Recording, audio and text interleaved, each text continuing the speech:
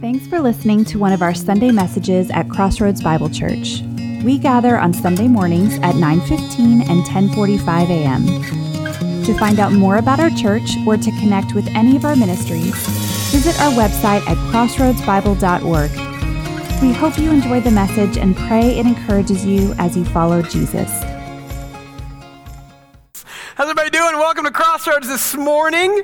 We are in the last week of this series that we're calling the Church of Influence. I was reading an article, this is a couple of years ago, and it stuck out to me because I'd never thought about this before. But this journalist had gone to several conferences and talked about the conference culture. And what he did was, he went to, at least two that I remember, he went to a Mary Kay conference, and he went to a math conference. They have those, worlds of fun. He went to a math conference, and he talked about just the nature of these conferences. And what was interesting is he said, when you go to these conferences, there's a culture all of its own, because so far in life, these people that have these different nuances or different segments of their personality, they go to these conferences, and they feel fully free to be all them they can be under that guise of whatever's defining them. So he said, I went to the Mary Kay conference, and there was so much makeup. There was so much, because these women, maybe men, felt like they could, for the first time, put all the makeup they really wanted on, and nobody would judge them.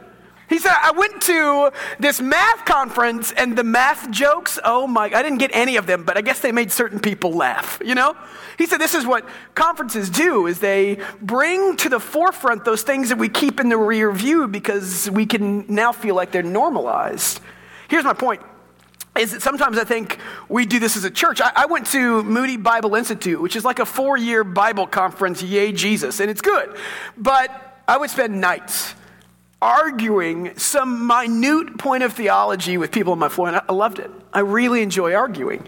And I would spend all night long talking about a word or two or three, and we'd have these same arguments over and over, and this is in love arguments, over and over and over again, and we get so nuanced and so detailed that sometimes we'd forget the bigger story of why we're there. And make no mistake about it, I think that's where those things should happen, is on seminary, but sometimes it gets really distant from why we're called to seminary in the first place. For the last 3 weeks, we've talked about the influence of the local church. We've talked about different ways, kind of nuanced ways, that the church should be influencing the people that call themselves the body of believers. In a letter written to a people that Paul had never met, gathering in a city that was dying, he says, hey, here's first and foremost, be influenced every time you gather by the message of grace. Knowing that you are saints and I'm an apostle, not because we're awesome, because Jesus is awesome. Know that grace drives your meetings together. And then he says, and also because you're in a dying city and I'm in prison, I still take joy and I'm thankful for you because we get to gather together and we get to call the same Lord, Lord. And whether I know you or not, that brings in me thankfulness. So every time you come together, whether you look around and see reasons to or not, every time you come together, know that when we see different expressions of people worshiping our God, as we drive home today and drive past 37 churches in the mile and a half we go to, be thankful for them, because that's a sign of God's faithfulness to us. And then we said, well, one of the things he prayed for in verses 9 through 12 that we walked through last week was the idea that he prays for them to grow up. So he says, we're going to take grace seriously and be influenced by it. And we're going to be thankful for one another. And then also my prayer for you, the influence you should be having on one another, is we call each other into maturity. Because as we grow up in Christ, people see more of Christ. Go and do if Christ is good. And you have these influences, these nuanced influences that the church should have as we gather together. Today is not nuanced at all. Today is Big Picture Sunday. It's one of the paramount verses in Colossians. You've probably heard it before. We pick it up in verse 12 and go through 14. It says, giving thanks to God the Father, that's where we left it last week, who has qualified you to share in the saints' inheritance in the light. He delivered us from the power of darkness and transferred us to the kingdom of the Son he loves, in whom we have redemption, the forgiveness of sins. What an amazing 2.5 verse arc there. So today what I want to do is I just want to tell the story of the gospel, the influence of the gospel. And here's the deal. I know coming into this that I'm guessing 90-ish% of us have probably heard the story of the gospel before. I'm guessing if somebody asked you to lay down what the gospel is, I'm hoping you could answer that question. Here's what I think anyway, even if you know the story, it's good to tell it again and again and again. The older I get, and I can say that I'm almost 36, the older I get, the more I want to argue less, and the more I look forward to the points and times when I get together with friends and family, and I know we're going to tell the same stories, and I know we're going to laugh at the same things, and I look forward to those beautiful moments because it reminds us who we are as the family of God. Today's text is just the unabashed gospel, and if you've heard it before, good, you're going to hear it again. If you haven't heard it before, awesome, today's a good day for you.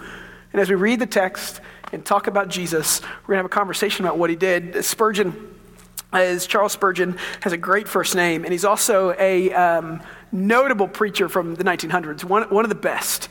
And he would talk about the gospel, and he'd say, when you talk about salvation or what Jesus did, you have to answer 3 questions, and we're going to use those to guide our time today. He said the first question you have to answer is, what are we saved from?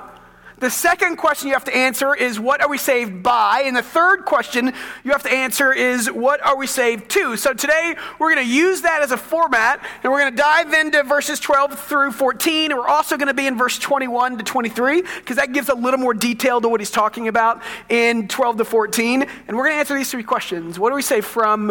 What do we save by? And what do we save to? As we tell the story of the gospel this morning, because it's why we're here in the first place. But before we do that, we're going to do what we do at Crossroads on Sunday mornings. We're going to open in prayer because we have 2 goals. One is that we together might know God.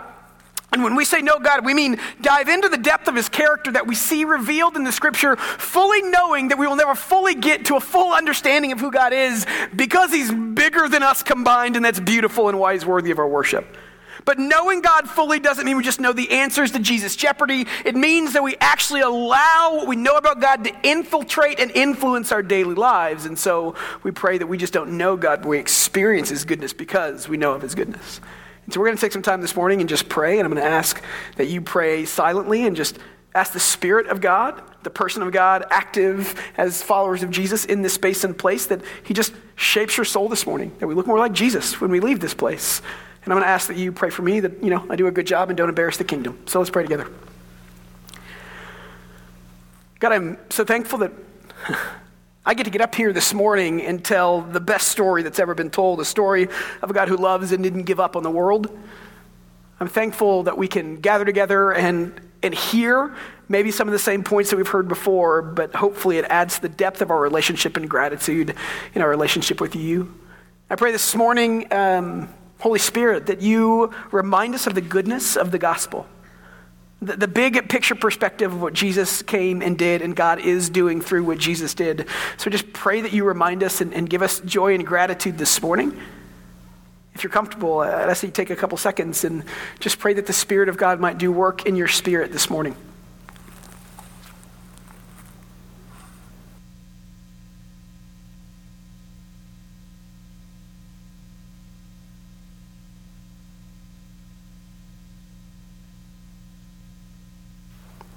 I'd ask that you take a couple seconds and pray for me, that I might do a good job in telling the story of the gospel as we see it in the scripture.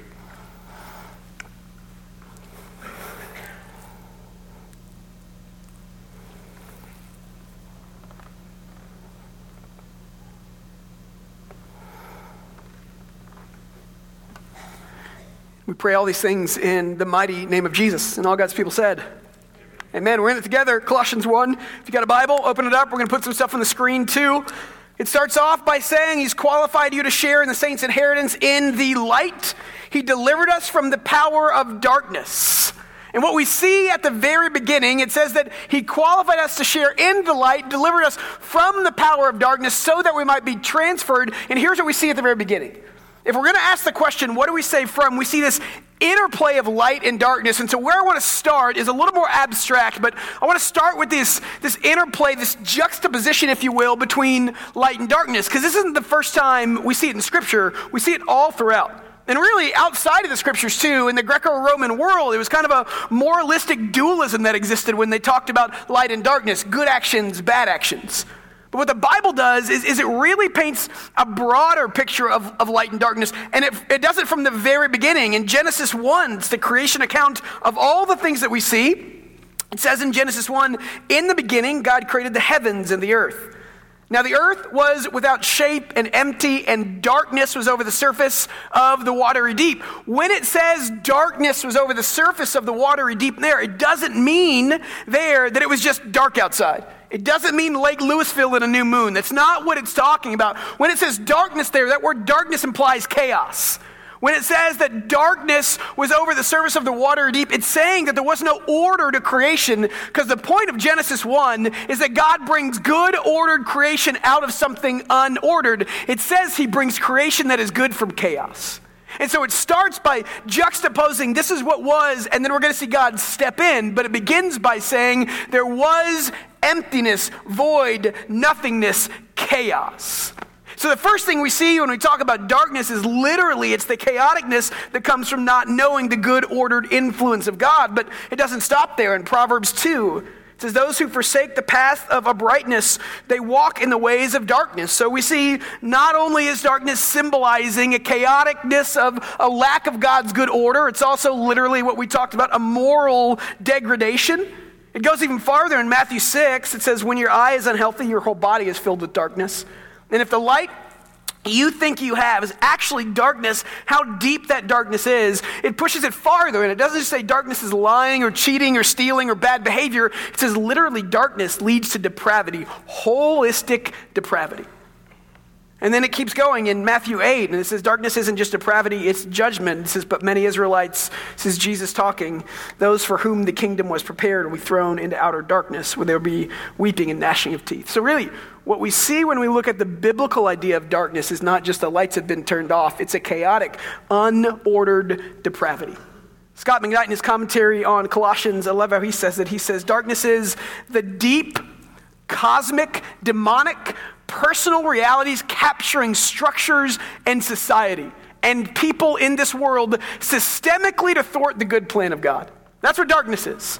It's more than just I made a bad decision or I had a bad Monday. It is a systemic problem that fights against God's good. Darkness then is the depravity and disarray felt from distancing from God's ways and influence. That's darkness. So we're asking the question, what did God save us from? We start with, well, clearly darkness, and darkness is the lack of God's order and influence in our world. But then he breaks into that, because darkness is always juxtaposed in the scripture by light. He says, if you want to go back to Genesis, where this whole thing began, he said, into the darkness, God said, let there be light. And there was light.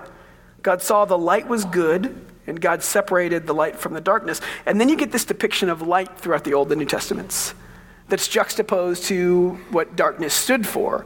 The first thing was that we see light call people out of darkness. It's active. In Isaiah 9, the people who walked in darkness have seen a great light. Those who dwelt in the land of deep darkness, on them a light has shone. We see that light leads God's people. Your word is a lamp unto my feet and a light unto my path. We see that the light, and this is a positive one, the light always wins. Like light beats back darkness. It's John 1:4-5. In him was life, and the life was the light of mankind. And the light shines on the darkness, but the darkness has not overcome it. Essentially what the scripture's doing is it's saying darkness is the depravity that comes from distancing yourself from God, but light is a reflection of the very character of God himself. Jesus even says at one point in John 8, I am the light of the world, whoever follows me will not walk in darkness, but have the light of light. It says in 1 John 1:5, this is my favorite. This is the message we've heard from him and proclaimed to you, that God is light, and in him there is no darkness at all. So light is the influence and goodness of God displayed. So we have these two juxtaposed forces. Okay, so here's what I want to do. I want to get a little more abstract this morning, and I want to ask a deeper question. So we can all get on board with darkness is bad things. We can all get on board with darkness is depravity and disorder that comes from not knowing God's influence. We've used the word sin to describe that in the church for millennia. We can all get on board with darkness, bad, light, good. Here's my question I want to ask. If God saved us from darkness, and the scriptures just say that God is light and in him there is no darkness, where did it come from? Where did the darkness come from in the first place if God is good and God is light? I want to go there a little bit because I think it's really important in identifying cause. And so Ravi Zacharias is a Christian writer and speaker and smarter guy than me. And he talks a lot about kind of philosophic ideas. And I love what he says about the idea of darkness. He has a response to this question that's really good. When people ask him, well, why does the even idea of darkness exist at all if God is all good? Where did that option come from if God is all good and God created the whole world good? He lays out 4 scenarios, and it leads us to believe in one. And I really like what he says. He says, so if you're God, you have four options. And one is that you could have just not created at all. You could have just not created. No good, no evil, only good, because you're the only thing that exists in perpetuity, and it's good and beautiful and fully worthy of all the things that God is worthy of. Two is when God created, he could have created only good things. He could have created without the choice for darkness, if you will. He could have created and said, I'm not going to give anything or anyone or any being the choice to choose anything bad. I'm only creating good. Three, he said God could have created and only given the choice of bad. He could have created only awful things and given no choice of good. And four, he could have created with the choice between light and darkness for the created beings. Now here's the deal. Let's go back through those. Talk about three of the four don't make sense. One, if God didn't create it all, it goes against his character. We've talked about it at length, but the character of God, why he created in the first place, and it gives us insight into why we exist, is because we are supposed to magnify and bring glory to the name of God, because it's seen in Genesis 1, it's seen in Abraham, it's seen in Israel, it's seen in the church, and Jesus and Paul and Peter and us. God created because always God is overflowing his goodness onto the canvas of things around him, spaces and places. It's why he looked at Adam, the first created being, and said, I have been so good to you. Show everything around you my goodness through how you treat them. It's a model of how we're supposed to do life. And so we talked about the idea that God's goodness always overflows. And so if God didn't create, then his goodness would not overflow. It goes against his character as a sharer, as an overflower of goodness. God creates because it's an expression of how generous he is. So two, if God created only good things, if God created only the choice for good, there wouldn't be a choice at all. And here's the problem with that is God symbolizes and God is and defines love, and there cannot be love if there is not choice. There can't be love if there isn't choice. If you're telling me that I don't have a choice, that I have to choose this, and there can't be actual genuine love because I play no part in that. I'm just a robot. Three, if God created only evil, that's impossible because he doesn't know and is not evil and can't create evil things. The scripture says it here. It says it in James 1. So it leaves us with the last option. That when God created, he had to create with a choice because it's the only place in space in which love actually exists. And so when he created, out of an overflow of his love came our ability to choose God or not choose God. Darkness was an option. Now, if you're asking me, and this is the follow-up question to that, if we know that darkness, the option of sin, the option of darkness, the option of injustice exists because love exists and God creates as an overflow of love under the canvas of creation, if you're asking then, how did all good things that God created become evil? If God is only good, where did evil come from? I'd respond with a way that's largely attributed to Albert Einstein. And I don't know if he actually said this or not, but somebody asked him this question years and years ago. I saw a couple different articles on it. And he basically says, well, let's talk about what darkness is in the first place. Okay. That would have been a really cool thing on cue. You know, if they would say darkness gets dimmer. Let's talk about what darkness is in the first place. And so sometimes we think that like darkness and light are juxtaposed independent forces. That darkness is just as powerful as the force of light, but it's not because light always wins. And so what he's going to say is, okay, let's talk about how we define certain things. So he says, define cold. Cold is not in and of itself an independent force. Literally, cold is defined as the absence of the kinetic energy that makes heat. Cold exists because heat isn't present. Same thing with actual darkness, like what we just kind of sort of experienced. Darkness exists because light is not present. Where light exists, it always beats darkness. So what he would say, and what I believe is, where did darkness come from? It comes from the fact that people choose not to live into the good ways of God. It's the absence of God's good influence. It's not created by God, nor is it God's fault. And so what we see is that God created only good things. And the problem is he created good, ordered things. And too much of a good thing is no longer a good thing. And what happens when we take God's creation and we misvalue or misappropriate good is we don't get good back. Romans 1:21 talks about it, or 1:25 talks about it and says they exchanged the truth of God for a lie and worshiped and served the creation rather than the creator who is blessed forever. Amen. So too much of a good thing turns into not a good thing. And I know that because I've been to a buffet, everybody, you know? I've been to Fogo de Chao. I remember the first time I went, I was in college. It was a graduation thing me and two buddies did, and we wanted to go for a long time. We were poor college students. We saved up the $45 it took to get the lunch buffet there because, you know, it was cheaper. And we went and we were so excited. Like, I didn't eat for a couple hours beforehand back then. You know, it was a big deal. And we played this game all meal long where, I don't know if you've been, but they have all these meats. They have this salad bar that's amazing. Don't waste your time. From a cost-benefit standpoint, you're just throwing money out the window. Play the lottery. Wait for the meats.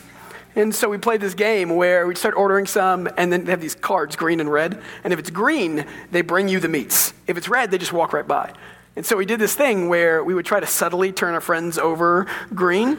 And if they didn't notice it and somebody stopped by because they saw the green thing flipped over, you had to eat whatever they gave you. And we kept doing this for like 2 hours, right?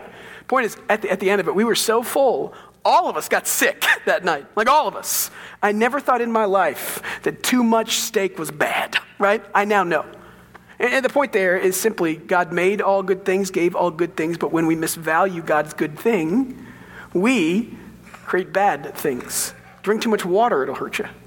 God created with good order. That's important to keep in mind, too, is when we misvalue God's good things. So I know this, and I think we all do, is that when you put too much emphasis on something that's not supposed to be the center of your life, bad things happen.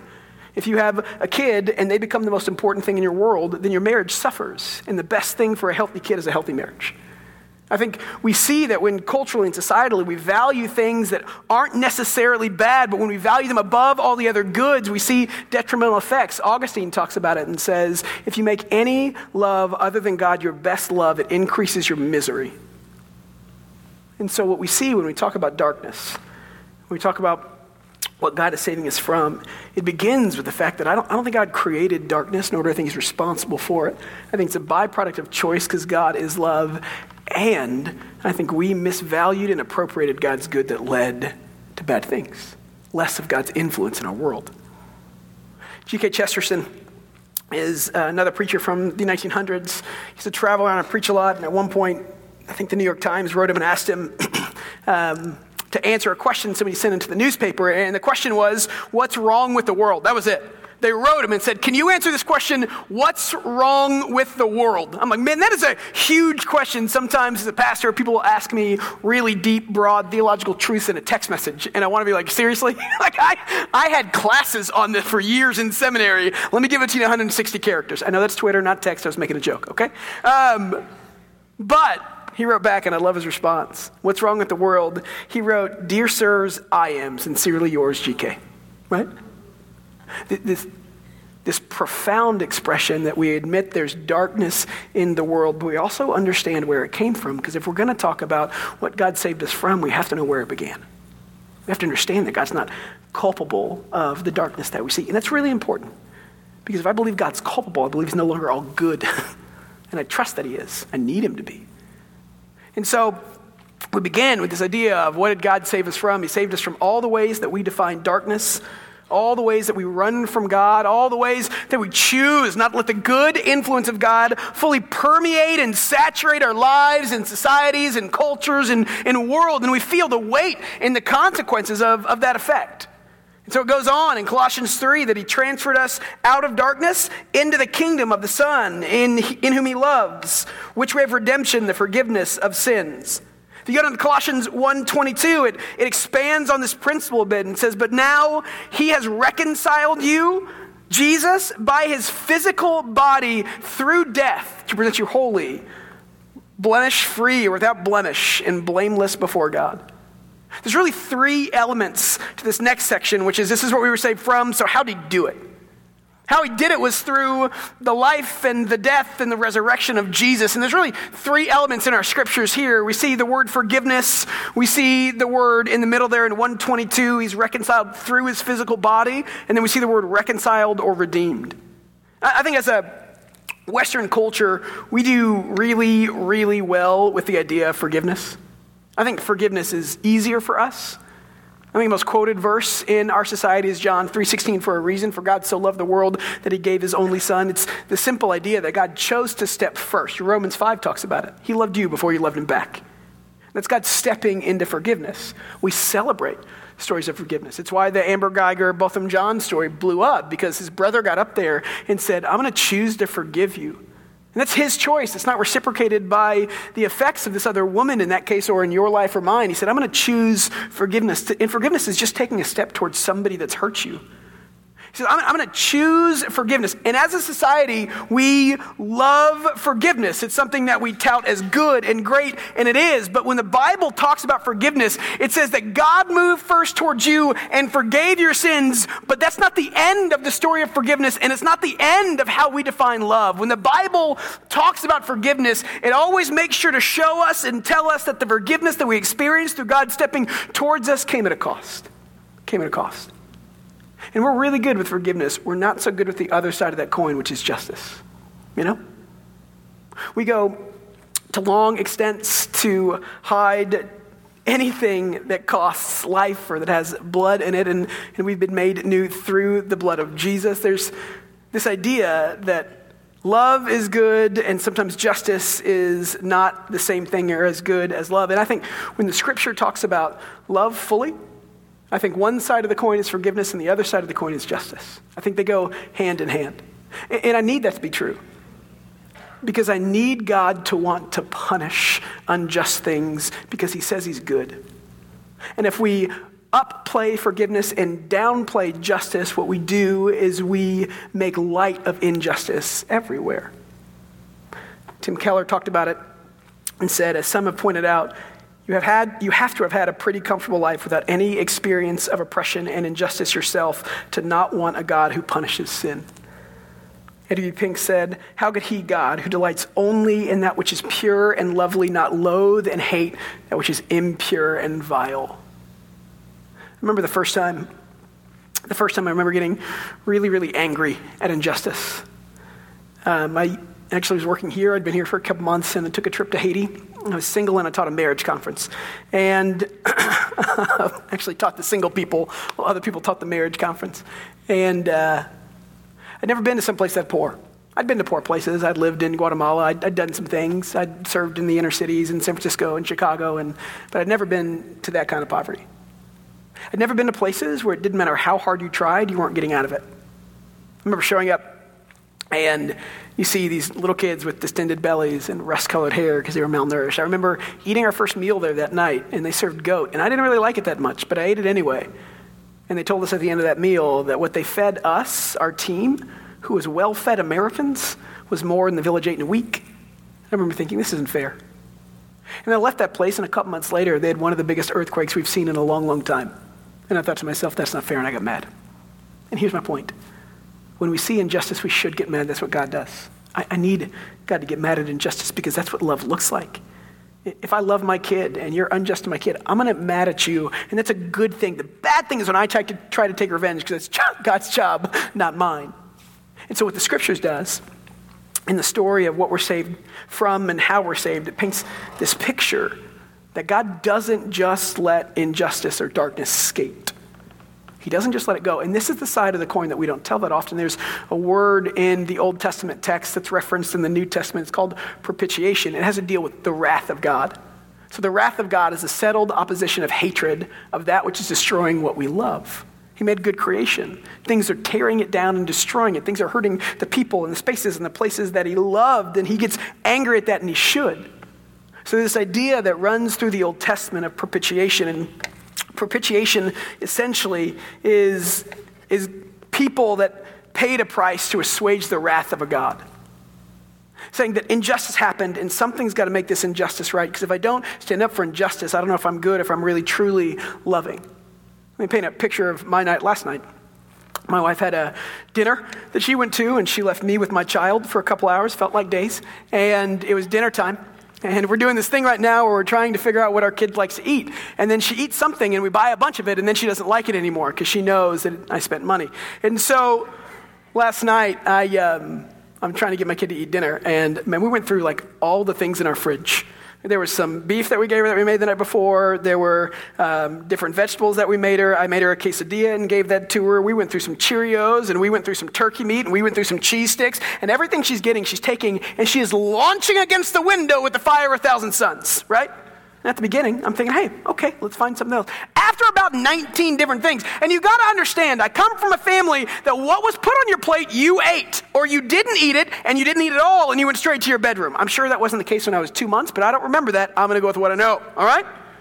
So after about 15 or 20 different things, I felt this righteous indignation against my child that had been only gracious to well up in me. And I looked at her and I said with loving aggression, no, that is not what we do with food that's been given to us.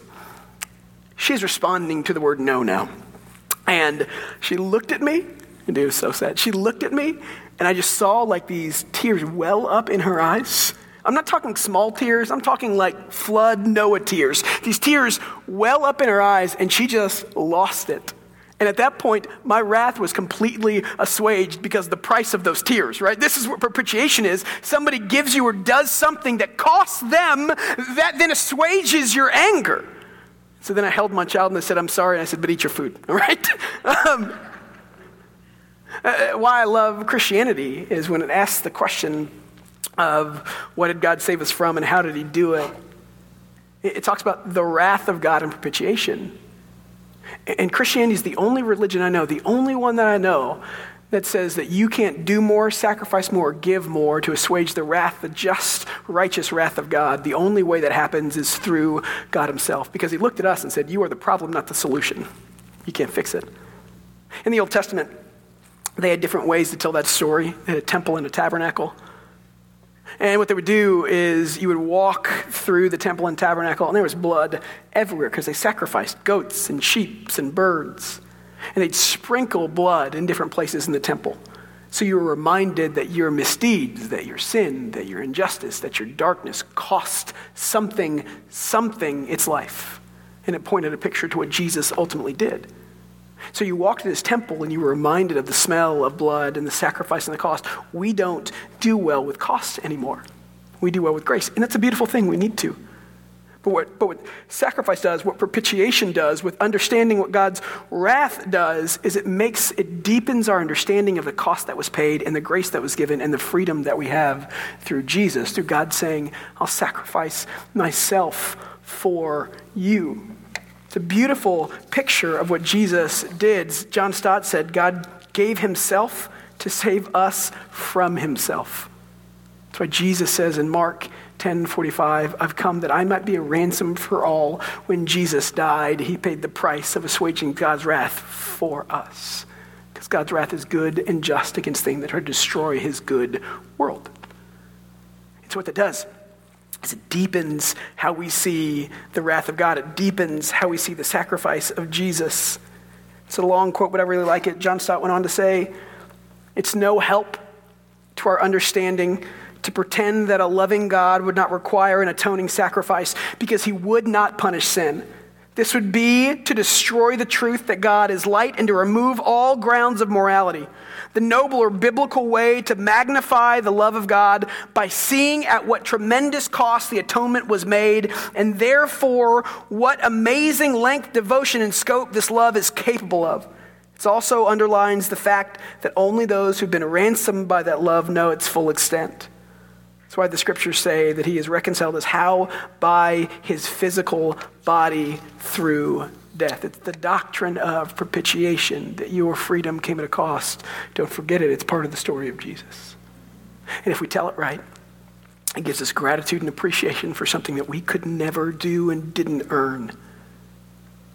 So he says you're saved from this darkness that you did create. He saved through the sacrifice of God that starts with forgiveness, that leads into propitiation and atonement, and that ultimately rests itself because of those two things with reconciliation and redemption.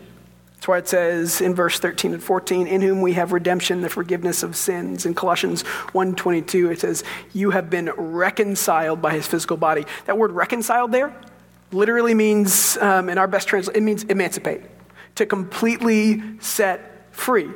It's used to describe redemption. It's used to think about you were a slave and now you're not anymore. If you were a good Jew, you heard that word and immediately went back to Exodus 6. In Exodus 6, just to paint the picture, it's the middle of the Jewish people. There's probably 3 or 5 million of them at this point, and they are in captivity in Egypt, and they've been that way for 400 years. They are building the things that we see in Egypt now, and it's backbreaking labor, and it's been happening for 400 years. You know the hardest part of systemic oppression is not recognizing or realizing that it might affect me, but that No matter what I do, I can't get out of it. And my kids can't get out of it, and their kids can't get out of it. This is the darkness they were in, being killed for the glory of Egypt. And God said in Exodus 6, I'm going to come and reconcile, redeem. I'm going to emancipate you from these people. 10 plagues later, they left Egypt plundering the most powerful nation in the world. They went back and thought of that moment and said, this is what God wants to do through Jesus. This is what God has done through Jesus, completely setting us free from the influence of darkness in our lives and in our world. This beautiful picture. And what the text infers there when it says that we're transferred is literally not that God lets us stop in for a day of daycare, but that he literally transfers our identity. The term there really goes back to the idea of citizenship. That we then are defined by something else. It plays into this idea of kingdom in the Old and New Testament, that the kingdom of anything is the reign and rule of your influence on the people that are in your kingdom, inside your walls. And in that society, and in the feudal system following, if you ascribe to a certain king or lord, you'd live inside their walls and trust that they'd provide and protect you. And so their ways went. It's kind of hopefully like you in your house with your kids. Good luck, right? You set the rules and they listen because they're members of your kingdom. And so what would happen is literally as you chose who to follow, your kingdom was defined by citizenship to a person, to a way of living. So Jesus says, I've changed your citizenship. No longer is your identity or your passport in what was that is breaking the world, but it's in what is redeeming the world. And the best example we see of this is just simply the beauty of adoption. I don't know if you guys have known people that have adopted. I'm in that life stage where it's happening all around me by friends and family. And man, it's glorious. It's glorious for a couple reasons. I've seen different levels of adoption. I've seen adoption when a kid is 2 weeks old. And what I love about that is this child will never know what he was saved from. Because usually when kids are adopted, it's from a bad place. And this kid will never know. A friend of mine, very well-off family, and they adopted this kid from across the country, and this kid is going to grow up with so much privilege and so much he never would have had, so much love he never would have had outside of just the physical stuff. And he'll never know what that cost his parents, and he'll never know what was, because this is who he is now. I've seen people adopt kids that are teenagers, and that's harder, but just as beautiful. It takes a while for them to reconcile that this is their new normal, that we don't do things the way that we used to do, but it's the same idea that you're no longer living in what was, you're living in what is, and it redefines what good is. You don't have to worry about these things anymore because you are here. So God's saying, through the sacrifice of Jesus, we have been set free to live into the ways and rhythms of God that he created us to live into in the first place. He said he delivered us from the power of darkness and transferred us to the kingdom of the sons he loved. Irenaeus was a church father, and he said, Jesus Christ, in his infinite love, became what we are to make us what he is. And in this kingdom, we have a promised inheritance. 1 Peter talks about it, and it says, in his great mercy, he has given us new birth into all living hope through the resurrection of Jesus Christ from the dead and into an inheritance that can never perish, spoil, or fade. This inheritance is kept in heaven for you. He paints a picture of what will be. He paints a picture of what Christians refer to often as heaven. John Piper defines heaven, and he says heaven is the sum total of all God has promised us in salvation, this hope of the future. We defined heaven a couple series ago. It's the place where God is fully known, where his influence is fully felt, and where all things are fully blessed. It goes against the pushing out of God's influence, which leads to darkness, and into embracing the fullness of God's influence in our world. It is the space and place where God's promises are fully kept and actualized and realized. And Peter says it's beyond what you can see. He uses 3 words there. He says it's never going to perish, spoil, or fade. And that to me is remarkable because I don't have a space in my head for things that don't spoil, perish, or fade. You guys know what the law of entropy is? The law of entropy is one that we live by every day, and basically it just means that the amount of usable energy unavailable to do work grows with time. And I know this because I saw a picture 2 days ago of me in high school, okay? I know that I look back at my life and who I was when I used to do active things outside of carry a kid around the world. And I realize I don't have that much mass available to do good things anymore. I do 3 push-ups. I feel it next Tuesday. All right? The idea of entropy is seen, one of the best examples is a campfire. When first you start, you have all these logs built up, and all that logs is potential energy to do work, and fire is work, right? And so it's all being able to be used, but over time, the amount of available energy left dissipates log by log. We live in a world that entropies. We live in a world that as it gets older and older and older, things only go farther and farther away from the potential in the first place. Now, let me say why I think this is amazing is because when Peter paints a picture of heaven being something that will never spoil, fade, or perish, he's speaking against all the things I know in this world. I know nothing that only gets better with time. We do a little bit for a while, but give it more time, you're going to go downhill. And what Peter says, he paints this picture of a reality that is better than what we could imagine, that we don't even have a space for. He's saying this is the point. You're saved from the darkness through the work of Christ. And what are you saved to? This inheritance that we have in Jesus that is so far beyond what you can understand, what you can see, what you can hope to be good. And so we have conversations on how we define heaven. And look, all I can say is, one, I don't know. But the second thing I can say is it's good because God is there. And so we talk about what is our inheritance. Our literal inheritance is that we have the full influence of God in all of what we do, know, and see. Revelations, when it talks about heaven, talks about that in verse 3. It says, behold, the dwelling place of God is with man. He will dwell with them, and they will be his people, and God himself will be with them as their God. When it talks about transferring us to the kingdom of the Son whom he loves, what he's talking about is an inheritance where we fully get the presence of God that we were promised at the very beginning. Where light exists and there is no darkness. It's a beautiful promise. So when we talk about the gospel, when we talk about what will be, what can be, when we talk about our hope and our future, he's saying that this world is broken and here's why. He's saying, I'm fixing it because you can't. And he's saying, this is what it means for you tomorrow as we see more of the light of the gospel expand over the world. And that's how Paul ends it in verse 23. He says, if you remain in the faith, established and firm, that if there isn't clausal, but if there is a conditional, it means since. So he's saying, since you remain in the faith, established and firm, because he's established at this point in the first 20 some odd verses that he believes that they know Jesus. Saying, since you're established and firm and you haven't been shifting from the hope of the gospel, understand that, and may that firmness or pressing inness cause you to press in deeper to the beauty of the gospel and give you more hope. He says, this gospel has also been preached in all creation under heaven, and I, Paul, have become its servant. When it says that it's been preached in all creation under heaven, that's not literal, that's figurative, but in a beautiful way. It's a charge at the end of his prayer towards this church. So it's not literally like everybody on the creation at that point in time knew about Jesus. It's saying there was a decree made, and now I'm a servant of that decree. You get this visual of kind of like a herald that brings good news. So back before all the social media stuff and broadcast news and the internet and all the things, kings would make pronouncements, and it would take time for the news of the king's pronouncements to spread to the known world. We've seen these a little bit as we talk about like the ends of wars, for example. You can go back to the Civil War in America or even World War II.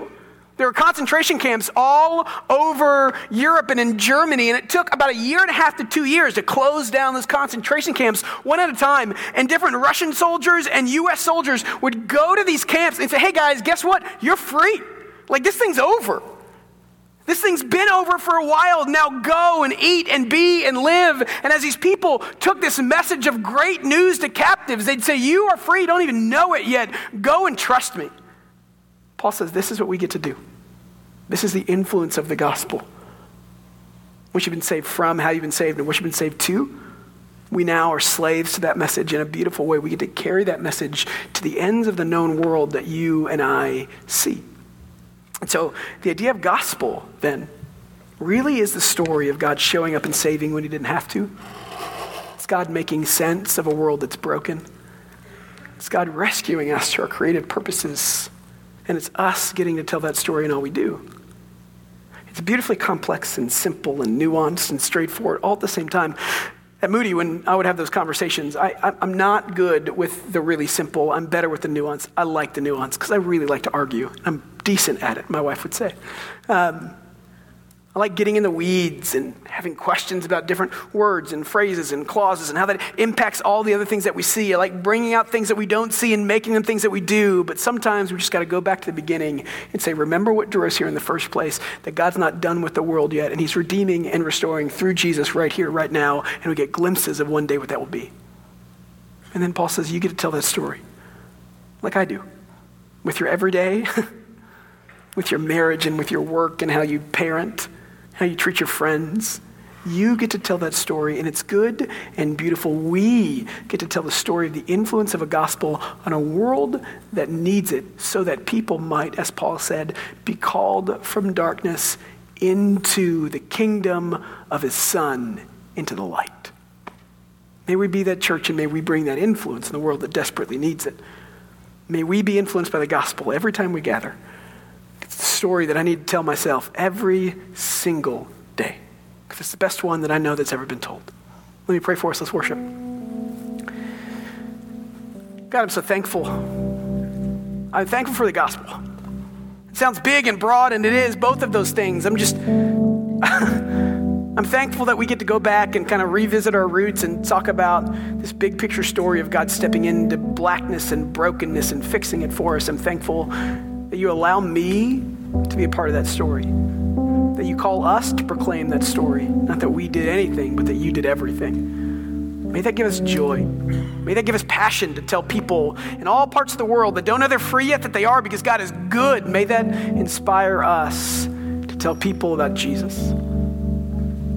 God, I pray as we think about this text and as we answer some questions when we leave this space, I just pray that you give us a deepened joy for the gospel. And it might cause us, like Paul said, to be influenced by the power of your ability to rescue. And that people might see Jesus as we live out that message. That the gospel becomes alive and active because we're pressing into the light. And I pray these things in the name of Jesus.